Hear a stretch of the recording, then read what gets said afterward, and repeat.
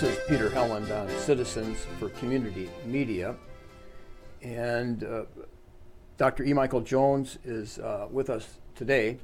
And in our community here in South Bend, for those who are going to watch this on YouTube, in South Bend they've had the FSSP, which is not a term most people know, but it's Fraternal Society of St. Peter. Right, which goes, you're going to give the history of that a little bit, but they, at St. Stanislaus, which I've been to many times, where they have events that people that participate in the Latin Mass go to all the time, and every Sunday they do have a Latin Mass, and I've been to their luncheons. It's a very interesting group. I engage in a lot of interesting conversations, a lot of homeschoolers. And what has happened is that Pope Francis has come out with an apostolic letter. Motu proprio. That it seems like in the long run, maybe not in the short run, I'm not sure the details, but in the long run, it looks like they're trying to get rid of that, Right. The older way. Yeah. Saint Stan's is a fraternity of St. Peter Parish. They only say the Latin Mass there. Okay, it's an interesting group of people because it's basically a club. It's not a parish. Parishes are geographical. If it were a geographical parish, it would be old Polacks, who are the people who are left. What is left of the ethnic neighborhood, the Polish ethnic neighborhood that was started there during the industrial era of South Bend, Indiana. It's been ethnically cleansed, so it's mostly black now. They're not Catholic. A few old Polish people, and they do not have the ability to attend the English Mass there, the vernacular Mass.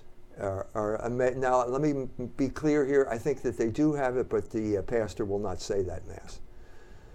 So you've got a situation here where there is division. I saw it firsthand when the fraternity group was at St. Pat's, which is a former Irish parish, another ethnic parish, and they were supposed to share the church with the regular parishioners. There was tension there. There's no way of getting around it, and the bishop resolved that tension by removing Monsignor Fritz from there and putting him in at St. Stan's. And now they have their own parish, and they're operating according to those principles. That operation is now illegal in the Catholic Church, according to this motu proprio. This group of people now who are united in going to sit to the Latin Mass should not have their own parish. They have to separate from parishes. They have to have their Mass now in separate buildings.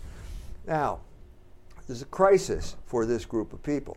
What is the Fraternity of St. Peter? The Benedictines belong to an order that is 1,500 years old. Okay, the Fraternity of St. Peter came into existence in 1988 as a result of Archbishop Lefebvre consecrating 4 bishops.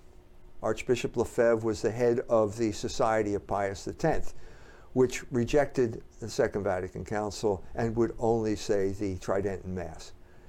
Okay, the church tolerated them for a number of years. During the 70s, they had a kind of ambiguous relationship with the church. But when he did that, when he consecrated those bishops without the permission of Rome, he went into schism. Now, that means you are no longer part of the Catholic Church. You walked out of the Catholic Church. Can we go back? There's a lot of people that don't know some of these terms here. I know locally, even though they're Catholic all their life, or it's a Catholic community, Tridentine, they don't know that term. Tridentine comes from the city of Trent. There was a Council of Trent that was convoked to deal with the crisis of the Reformation. And in order to deal with it, at this point in Europe, you had rites all over the map. At this point in Germany, you had so many principalities. If you wanted to go from Luther's birthplace to the Baltic Sea, you had to travel through 27 different countries. Separate countries, principalities. They all spoke German, but they were all separate principalities, and you had to pay tolls every time you crossed the border. So this is the type of mosaic you have, and in a situation like that, you're going to have different rights.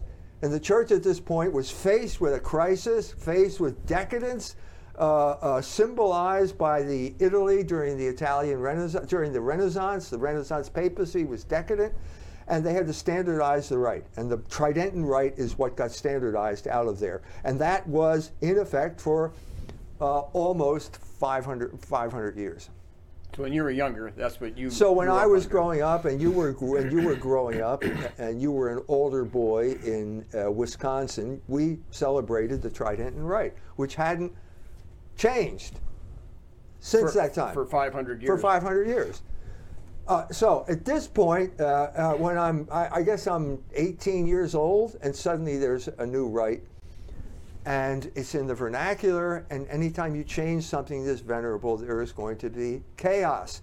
And not only is there chaos, there is deliberate subversion going on here by people who are using this as an excuse to bring about a revolutionary condition in the church. Now, the problem here is that there are always going to be people who think post hoc ergo propter hoc, and they're saying, well, this happened after Vatican II, so therefore it was caused by Vatican II. Well, this is what I was confronted with when I started Fidelity Magazine. It got people, I mentioned it in the article that I gave you, it's going to appear in Culture Wars. Howard Walsh, a mover and shaker in traditionalist circles, invites me to dinner, and he says, nothing's going to change until we go back to the Latin Mass. This was an attitude that came into being at this time because the people didn't know what happened. This was an expression of ignorance. Because you had to do research to find out what happened, because the people whose job it was to tell you were not going to tell you. And I'm talking about the Catholic Historical Society or something like that, or Phil Gleason at Notre Dame, or Notre Dame in general. They didn't want you to know what happened because they were involved in the subversion. And so what I talked about at that point was, Hesburgh's involved with secret conferences at Notre Dame to overturn the church's teaching on contraception funded by the Rockefellers. That's what they were doing, all kinds of secret. Notre Dame. All kinds of stuff like that. So they're not going to tell you what's going on. So back to Howard Walsh. Howard, if I signed on with what you said, we would never know any of this, because I don't have to know anything anymore. All I have to know is that we need the Latin Mass. And so it became this blockage. Basically, you don't need any answer. You don't need another answer. And that was the problem. Because if you look into it, there are very definite stories that need to be told here. So if you want to talk about the liturgy, you want to talk about music, which is a crucial part of the liturgy. Do you want to talk about Rembert Weekland? Well, he was in charge of the implementation of music. He went to Juilliard. Oh, in Milwaukee? The Archbishop of Milwaukee, yeah. Rembert Weekland.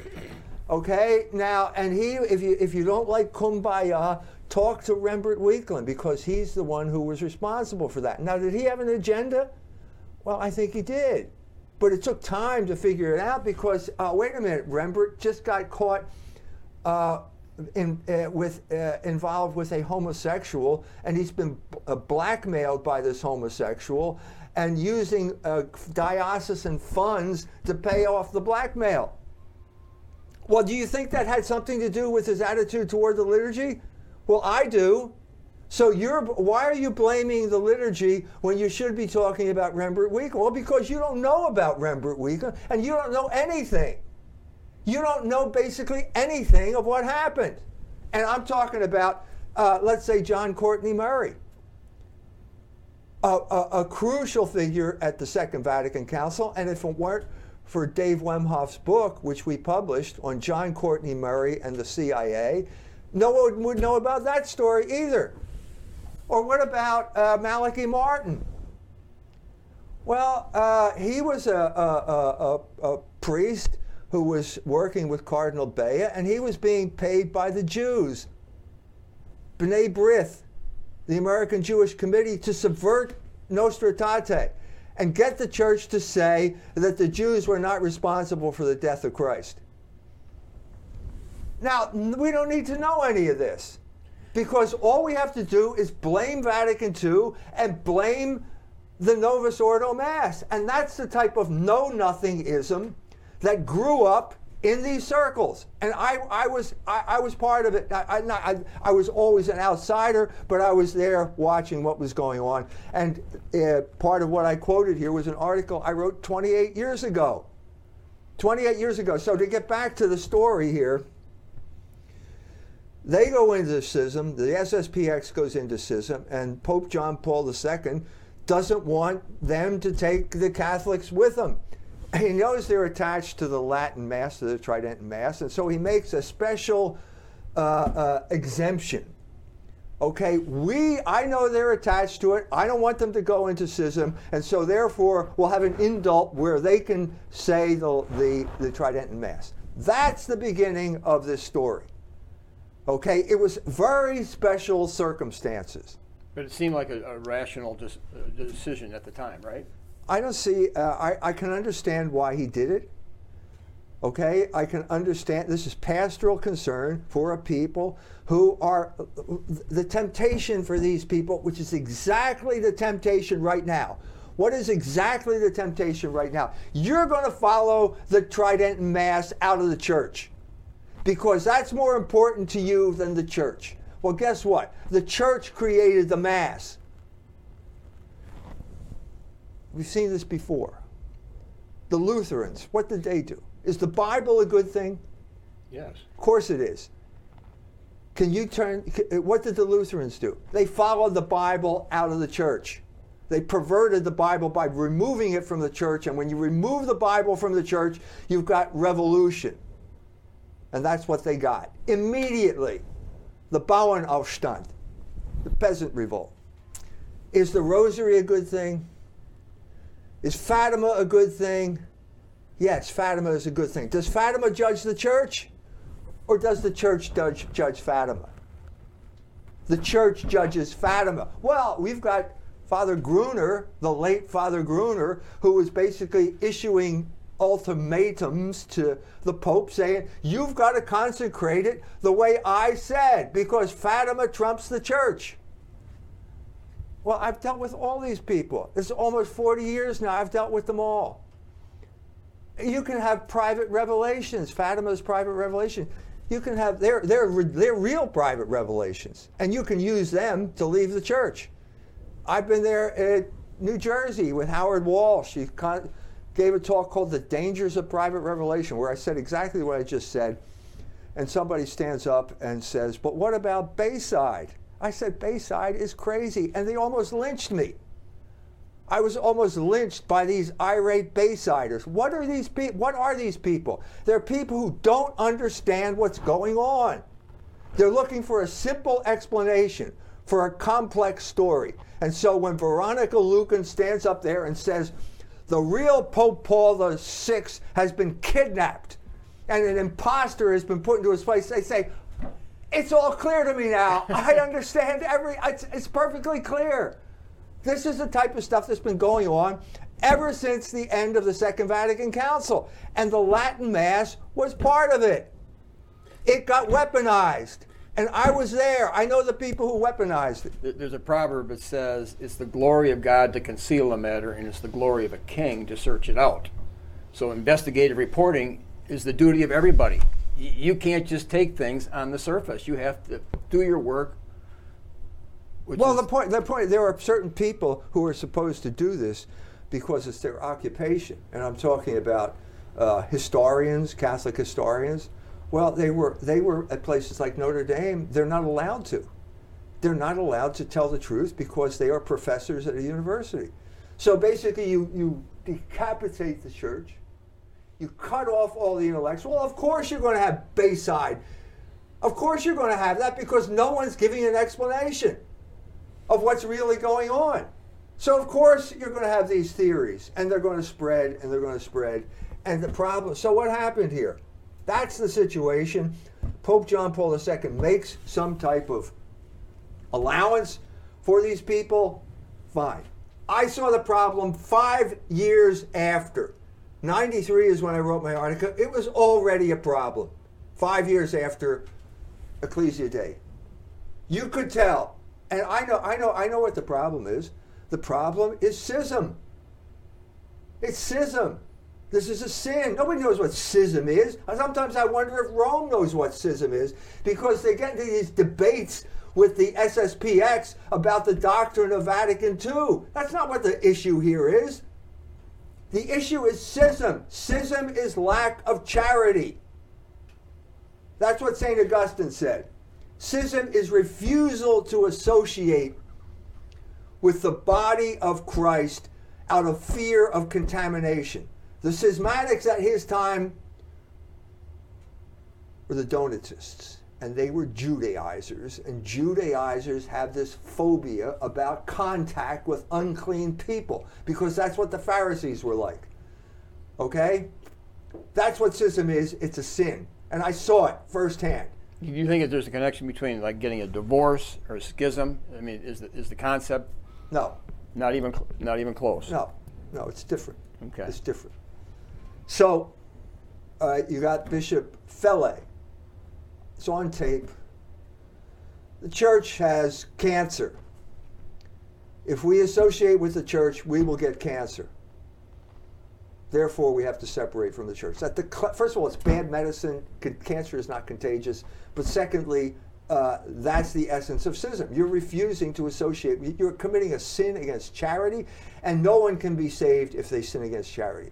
Bishop Williams has said the same thing, changed it a little bit. Church has tuberculosis. At least that's medically plausible.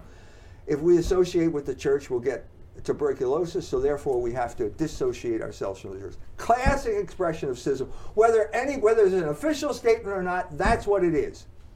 Okay? And that's what they were saying, and that's what he's telling me when I met with him at this crucial turning point. The crucial turning point You're talking about Walsh, right? Is that who you're talking about? No, No. I'm talking about Bishop Williamson now. So Oh. what is the crucial turning point? Or I've already told you the beginning. What's the middle? The middle is Summorum Pontificum, which is the motu proprio that Ratzinger, now Pope Benedict XVI, issues in 2007. Okay? Now, why did he do that? What did he do? First of all, he lifted the excommunications of the four bishops. Lefebvre is dead now. The four bishops, he lifts the excommunications. That did not resolve the schism. That was a step toward resolving the schism. So this is me, I'm going to help, I'm going to be the Boy Scout here, and I'm going to help the church out. I'm going to go to England. I'm going to talk to Bishop Williamson. And I did. Go over there. He's at Wimbledon. The tennis thing is going on as I arrive, Walk in the door. The first thing Bishop Williamson says to me is, I have a letter on my desk that says, I accept Vatican II in light of tradition. So I said, well, go up and sign it, and then we'll talk about tennis, because that's the only reason I came here. And then and then he says to me, well, actually, Archbishop Lefebvre would have signed that letter. And I said, well, wait a minute. I'm getting nervous now. You mean you're not going to sign this? How could you not sign a letter like this? That is carte blanche. And then for the next 3 hours, he tells me why he cannot sign that letter. That's the mindset. Much as I like Bishop Williamson, love to sit around and talk with him, but he's got this death wish. He's determined to die outside of the church. And so in the course of the conversation of him explaining to me why he's not going to sign that letter, he tells me, pretty in so many words, basically that he is the true church, and that Rome is pretty much going to have to come around to him and ask to be admitted back into the true church of Bishop Williamson. That's the attitude the guy had. It's not an exaggeration. Okay? So that shows you how deep and pertinacious and wicked schism is. no matter how congenial the guy is, it's wicked because it's based on lack of charity. And there's no point in debating doctrine with a schismatic, because that's not the issue. Okay, so now we're back to Summorum Pontificum. And at this point, instead of just lifting the excommunications, Ratzinger now makes the Latin Mass available on a widespread basis, and basically, if you want it, you can have it. Okay, now, the traditionalists all cheered. You could see them, you could hear the corks popping from the champagne bottles. There's literally Tom Woods and Jeffrey Tucker. Picture them with a champagne bottle. Now, these are libertarians who hold the church's teaching on economics in total contempt. Their job is to undermine the church's teaching, and they love the Latin Mass. Well, why is that? Well, because it's a hideout. It's become a hideout. It's become weaponized. It's a way of avoiding the issue. It's a way of making you feel good about yourself. Well, no matter what it is in itself, this is what it had become. But there's a more important issue here. Okay? The more important issue is now you have two rights. Now, I have to take a step back here. Ratzinger in Summorum Pontificum said specifically these are not two rights. They are two different forms of the same right. You may say that, Your Holiness, but that's not the general perception. The perception is that there's two rights. And okay, now you've got two. Okay, one means unity. Now you got two. It's like the Zoroastrians. You know, they have two gods. They're not as bad as the Hindus. The Hindus have 33 million gods, but it doesn't matter whether it's 2 or 33 million. You can only have one, because if you had two, they're not God. So now you got two rights. As soon as you have two rights, you have to make a choice. And what happened here with the indult is now it's an easy choice to make, right? South Bend, right now. You can just go to St. Stan's. It's easy. And you can get the full-blown Latin rite in all its counter-reformational splendor. Okay? Now, that's going to cause a problem, because you have to make a choice. Now, you can only choose what is good. If it's two things, you can only choose the better of the two. If you're making a good choice. If you're making any choice, you have to, whether it's actually better or not, you in your mind see it as better. So now you're saying this is better than that. And at this point, you've got division. And it says only by pride cometh contention. So there's an element of pride entering. So the people who are involved in the Latin Mass, obviously, they think it's better than the Novus Ordo. How can you argue with that? Why are you going there if it's not better? And now that it's better, if you go along that path, now we've done 13 years down this path now, they are convinced that it's better. And I'm telling you this because it's based on conversations I have had with people at St. Stan's. They not only are they saying it's better, they are saying that the Novus Ordo is defective, and they are saying basically, this is exactly what I was told, that we need to abolish the Novus Ordo and bring back the Trident Mass as the universal usage of the church. Now, in one sense, I agree with them, because there should be only one universal rite, because you need that for unity. So if Your Holiness is going to say, okay, we're going back to the Trident Rite, that's fine with me. I grew up with it, I'll go back to it, I don't have a problem. But that is not the mind of the church. And what happened here is that this person articulated exactly what Pope Francis articulated in the Motu Proprio as a danger and an abuse and a cause of disunity in the church. There is no way of getting around that. It's true. It's true.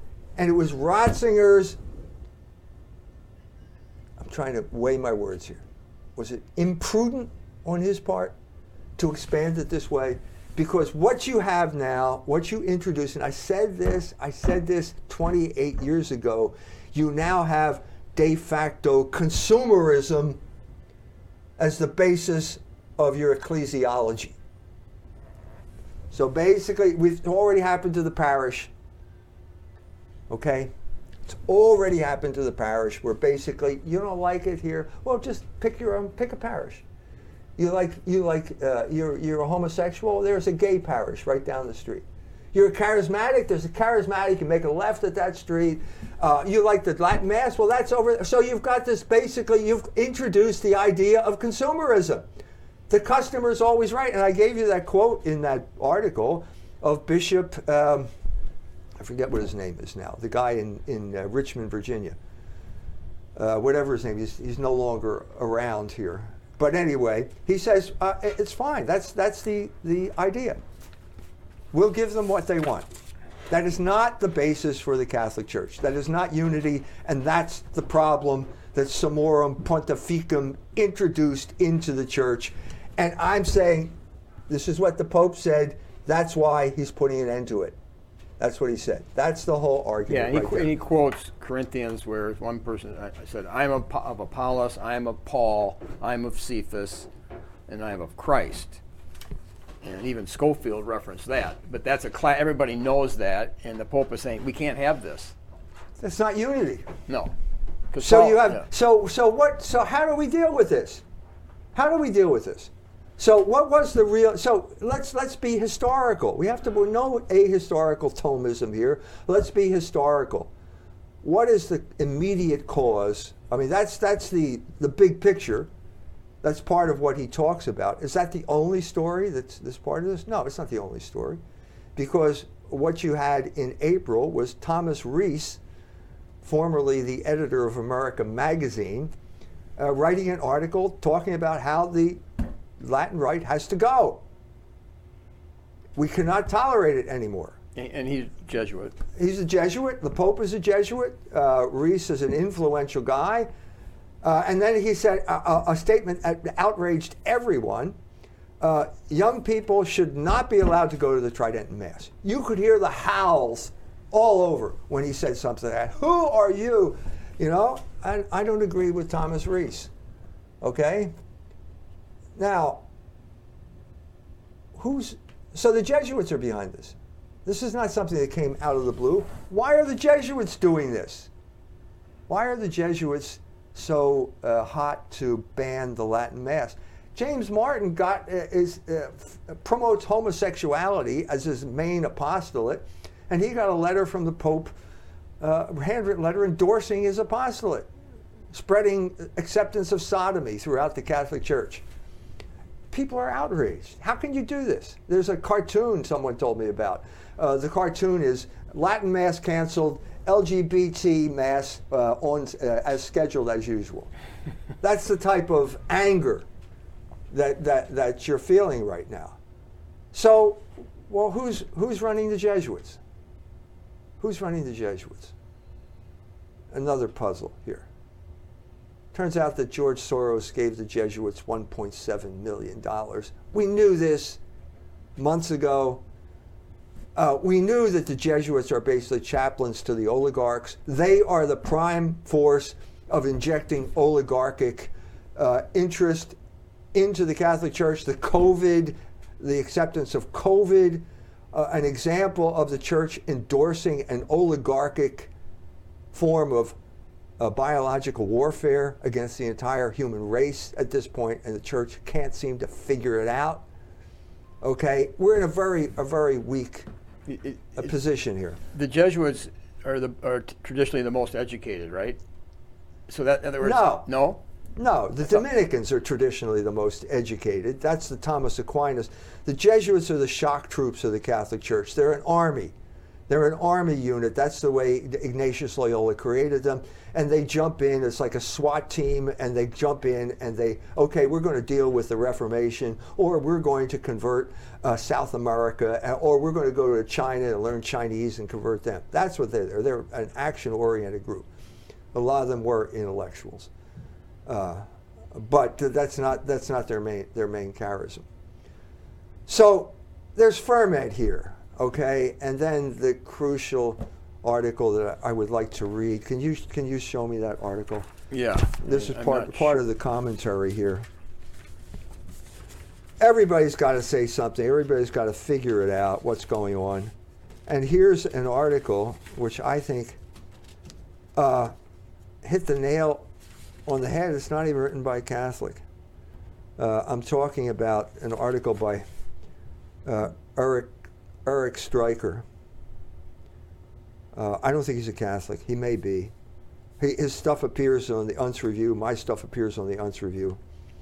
Just reporting in general, he says, a Catholic intellectual who insisted on not being named told National Justice that works by E. Michael Jones and Father Dennis Fahey are influential among young traditional Catholics, something that has even caused them to clash behind the scenes with the neoconservative old guard in the Latin Mass movement. This has started to attract heat from Jewish organizations, and goes on from there. I think that's what's going on here. Well, let me just throw in, because I had to do trying to research this, and I went to Wikipedia, because as soon as he came out with his apostolic letter, Traditionis Custodes, Wikipedia had already apparently put stuff up right away. Yeah. And they had a bunch of sections. One was, what were the academics saying? Okay, and they had 4 of them listed, and the second one was, it says here in Wikipedia, Christopher Bolito, professor of church history at Kean University, said Francis was right to intervene, noting that Benedict XVI's original decision had had numerous unintended consequences that not only split the church, but temporarily roiled relations with Jews. Francis hits it right on the head with his observation that Benedict's 2007 loosening of regulations against the Latin Rite allowed others to use it for division. He said the blowback proves his point. So it's the Jews. Well, Oh, apparently, wait a minute. What's going on here? I think let's go back to the original Latin Mass movement in America. It was from New York. I know the people. What's the big issue in New York City? Is it the Latin Mass? No. It's at this point in history, it's the Jewish control of the culture that became greater and greater over this period of time. Largely because of the church was hors de combat, missing in action because of Nostra Aetate. The Jews were our friends. We're not going to complain about abortion and stuff like that, even though Bernard Nathanson, who was a Jew, said the Jews were responsible for abortion. We're going to pretend. This is what we're seeing here. I think the meaning of this, we're getting close to the meaning of this now. God allows these things to happen to bring about greater clarification. And the clarification here is that the Latin Mass was a way of allowing people to bitch and moan without talking about Jews. You never mention that. The whole point of it is it was programmed in from the beginning. That's why you're a traditionalist, because you don't want to address the real issue. Well, that's no longer possible. And I hate to say it, but it's my fault. Okay? It's my damn fault, because I wrote The Jewish Revolutionary Spirit. And the cat was out of the bag. And these people, he said it, Stryker said it, the younger generation of traditionalists are now all reading The Jewish Revolutionary Spirit. This is why the Jews are upset. I met with a seminarian, a FSP seminarian here, who's doing something like a dissertation or a thesis on all of the passages criticizing Jews in Latin that got dropped out as soon as it got translated into English. That's what happened. That's the real story. That's the story that they don't want to talk about. But the Jews are talking about it. We have the Times of Israel. I quoted that in there. They're saying, yeah, it's exactly what Stryker said. This new generation of traditionalists are no longer willing to go along with the Jew taboo because they read The Jewish Revolutionary Spirit. And you came unto that because your work prior to that was leading you to one thing, and then you moved on to what It's like a treasure hunt almost. Yeah. I mean, So what is God doing here? God is bringing light to darkness. All of this obfuscation, all of these Latin Mass commissars that were basically keeping people on a reservation and preventing them from talking about the real issue, they lost their power. It's over. They're no longer in control, and because they are no longer in control of the Latin Mass movement, the Jews are upset.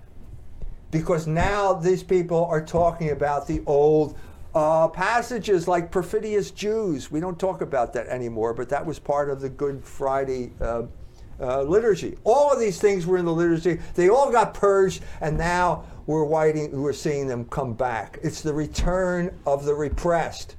We're back to 100 years ago when the church openly and freely talked about the Jewish question in official organs of the church like Civiltà Cattolica. But what happened is that at the Latin Mass they had luncheons and gatherings, and people were free to talk about all sorts of subjects. And the bishops were asked by the Pope, or I don't know, the bishops were upset because they had got wind of some of the things they were talking about. If the Jews are going to talk to anybody, they're going to talk to the Jesuits. The Jesuits are the proxy warriors of the oligarchs in our church. They do the bidding. They're the guys they take money from George Soros. They are the guys that mainlined Jeffrey Sachs. These are the go-to people if you're a Jew and you're upset. You go to the Jesuits, and then you have something like Reese's article, and then the Jesuit Pope suddenly implements this. Now, does that discredit what I just said? No. Because we're going to have to play chess here. We can't play checkers anymore. This is chess. Okay? More sophisticated. It's more sophisticated, and the era of Bayside is over. I don't think a lot of people know what Bayside is. Bayside is a phony apparition. Okay? So we can't just say, oh, the real Pope has been kidnapped. That doesn't work anymore. We have to get real sophisticated about what's going on. So it did lead to disunity. That's true. You can't deny that. No matter how much you dislike these people, you can't deny the fact that it led to disunity. And I exposed that 28 years ago. So I'm not going to go back on what I knew 28 years ago. Okay? You can't deny that the Jesuits are proxy warriors of the Jews and that they are the proximate cause. Thomas Rees is the proximate cause of this motu proprio. You can't deny that either. Well, how do you put these two things together? Don't they cancel each other out? Doesn't the fact that it's the Jesuits, I just debunked this whole thing, and I'm telling you, but it's true? No. We have to be a little bit more sophisticated here. And so we have to have some type of understanding of things like the cunning of reason. I keep talking about this, but this is what we have to talk about. So it may be that what you have here is the Holy Spirit making use of people whose intentions are not really in line with the teaching of the church. I'm talking about the Jesuits now. I mean, I could go down the list of the way they violate church teaching. Are the Jesuits like Alexander the Great? Alexander the Great was an instrument of God because he spread the Greek language. Was he a saint? We're not going to canonize him anytime soon, okay? But he did the work of God in spite of himself. Can the Jesuits be in the same type of situation? I think so. I think that's what we're seeing here.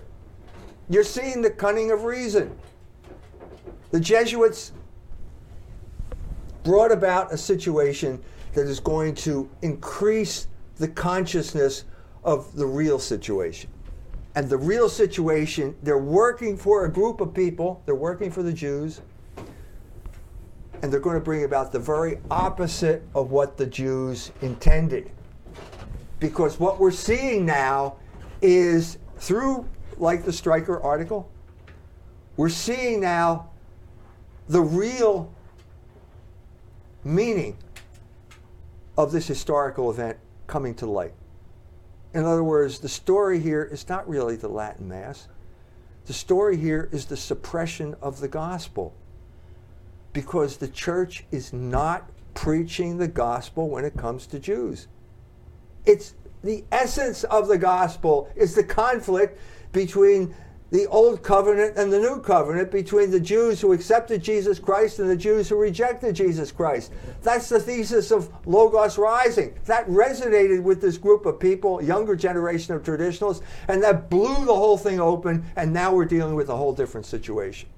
So all of you people out there, once again, you're going to be confronted with a choice much more severe than the one in '88, and certainly much more severe than the one in 2007. And that is, are you going to follow the Latin Mass out of the church? Because that's what the SSPX did. That's what the Lefebvreites did. And there, I can hear those champagne corks popping all at every SSPX operation throughout the world. But you're saying that they're not really preaching the gospel in all its entirety, where Paul said, I did not... Wait a minute. I probably would make that claim, but that's irrelevant. Schism is not about doctrine. Schism is about charity. It's not about doctrine. So you can, what is, St. Paul is in the back of my mind, if I have to speak like angels, with the tongues of angels, and I have not charity, it doesn't make a damn bit of difference. That's precisely the situation we're talking about. You can have the most perfect Latin Mass in the world, and if you celebrate it in rebellion against the Catholic Church, in schism, it will lead to your damnation. No matter how beautiful you think it is, it will lead to your damnation, because you cannot be saved without charity. But charity would preach the gospel even if they were to be martyred for it. In other words, they're afraid to really preach parts of the gospel that need to be preached. Everyone is afraid to preach the gospel. I don't care where you are. The Jesuits, LifeSite News, you name it, they're afraid to preach the gospel because the gospel offends the most powerful group on the face of the earth right now, the group that controls the internet and every other operation here. And this fear of the Jews is not a new phenomenon. And I'm saying that the Latin Mass movement was created as a reaction to fear of the Jews. They were hiding out with the Latin Mass. We don't have to talk about unpleasant stuff. All we need to do is go back to the Latin Mass and everything will be okay. This is not Catholicism. Not Catholicism. This is opium. This is what Karl Marx was talking about. So you can pick your dope. You can have the Medjugorje dope. You can have all kinds of dope here. And basically what all these fringe groups want to do is go off and smoke dope and be left alone. St. Paul, all the time, he said, I'm not ashamed of the gospel. Woe to me if I don't preach the gospel. He's always saying they were afraid to preach the gospel for fear of persecution. And he's always praying, pray for me that I may have the courage to preach the gospel. This is at the forefront. Well, if someone's as courageous as St. Paul has to say that, how do you think the rest of humanity is? Yeah, he did have to say it, and he prayed for prayers all the time. Because he knew what he was up against. The Jews are the people that killed Christ, and they're enemies of the entire human race. I once asked a graduate student at Notre Dame who said that, graduate student in theology, and she said, without a beat, missing a beat, she said, Adolf Hitler. This shows you how far we have come from the gospel. When you think that it was Adolf Hitler and it was really St. Paul who said that. This shows you how crazy we have all become. And this is why God allowed this to happen, because this is the return of the repressed. It's the Jewish question. That's the issue, not the Latin Mass. The Latin Mass is a way of avoiding the Jewish question. That's what it's been, and that younger generation of traditionalists broke that apart. They're not listening to the commissars anymore. And that's why the Jews are upset. So that means there's going to be more battle then, because if the younger people have the courage, to preach the gospel, then it's going to get more intense. Because in a sense, people haven't really been preaching the gospel like it should be. No. Now the temptation is clear. I've already talked about the temptation. You're going to follow, for this group of people, it's exactly the temptation that Pope John Paul II tried to address in Ecclesia Dei, except that the anger is much greater now. You're going to follow, you'll be tempted, you, the traditionalist, will be tempted to follow the Mass out of the church into schism, which is based on lack of charity, because you want to smoke that dope. And I'm not trying to be disrespectful. I'm trying to address their abuse of the sacred Mass, because they are the people that turned it into a political football, which is what it is today. But you're reducing it in your article. The last thing you said was precisely. Let me see here how you said it. The Traditionis Custodes rightly points out the lack of unity in the church, but ascribes that lack of unity to a symptom, the Latin Mass, and not the cause, which is the all but universal refusal to preach the gospel as it applies to the Jews. TC, Traditionis Custodes, makes this point when it mentions the importance of the lex orandi, but it fails to trace the disastrous consequence of this manipulation of the lex orandi back to its source in embarrassment at the gospel, which is the fons et origo of the liturgy. Can you break that down? Yeah, it's the liturgy is based on the gospel. And the gospel is, if you're ashamed of the gospel, you're not going to have the proper liturgy. And I'm saying that basically that whole movement to expunge all of these statements about the Jews from the liturgy and using the English translation as an excuse to cover that is proof that these people are embarrassed by the gospel. Especially Paul writing the first epistle to the Romans, for I am not ashamed of the gospel of Christ, for it is the power of God unto salvation to everyone that believes, to the Jew first and also to the Greek. And this is to Rome. This is Rome. To all that be in Rome, beloved of God, called to be saints. And he says, this is Paul, I am not ashamed. Where most people were. At some points, everybody abandoned Paul. Yes. They were all ashamed. So you had Jesus, they all left him, but they also all left Paul at points. Yes. Because it's embarrassing.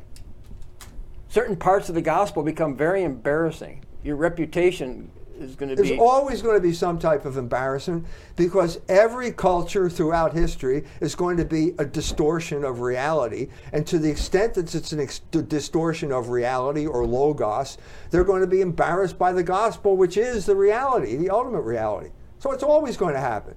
Okay, you're a teetotaler. Well, wait a minute, didn't Jesus turn water into wine? Well, no, it's grape juice. Well, this is the type of, that's ludicrous, okay? That's funny, ha ha. It's not funny when we talk about the Jews. The whole point of this disastrous experiment, known as Catholic Jewish dialogue, was to suppress any type of gospel passage that the Jews found offensive. In order to make the dialogue friendly. What is the purpose? If that's the condition, what is the purpose of dialogue? That is their verdict in so many words, because the Vatican did an analysis of that, an evaluation of it, and they said it failed. Of course it failed. How are you going to deal with the people who killed Christ and who are enemies of the entire human race? Well, look at the consequences. Once by giving him that, okay, we won't talk about that which offends you. Once we gave him that, look where the culture has gone. The offensiveness, the sensitivity to offense increased exponentially. It increased exponentially because you're not confronting them. That's the problem. They just back down. It's been a disaster. And I'm saying this is symptomatic of that. The Latin Mass, there's nothing wrong with the Latin Mass, but it's become, as those texts that I mentioned, one guy, he's upset because the Latin Mass became the opposite of the pedophile crisis, or the Latin Mass became his way of bitching about the fact that the church didn't stand up to Fauci and COVID during this period of time. Well, that's true. The church should have stood up to Fauci and COVID, but they didn't. So now you're using this as an excuse to separate yourself from the church. That's not the way it works. What worked here is the cunning of reason. God brought to light something that everybody was united in suppressing, whether you're on the right or whether you're on the left. What do they both agree? We're not going to talk about Jews.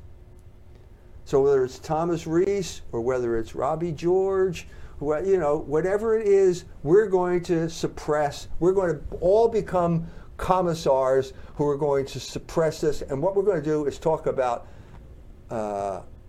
symbolic alternatives, totems, the Mass. That's what the Mass became. But at the root is not love, because perfect love casts out all fear. But instead you had fear directing everything and not love.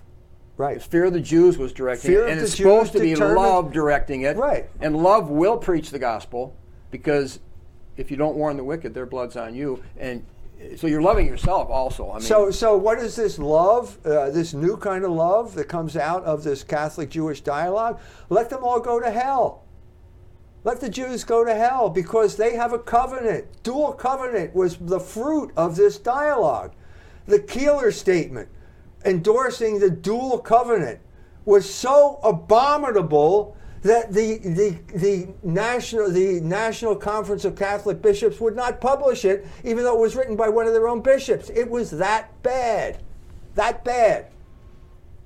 Now, God is not going to let that happen. But not only are you not warning them about hell, if you don't warn them, their blood's on you. So you're risking your salvation if you don't tell them the truth.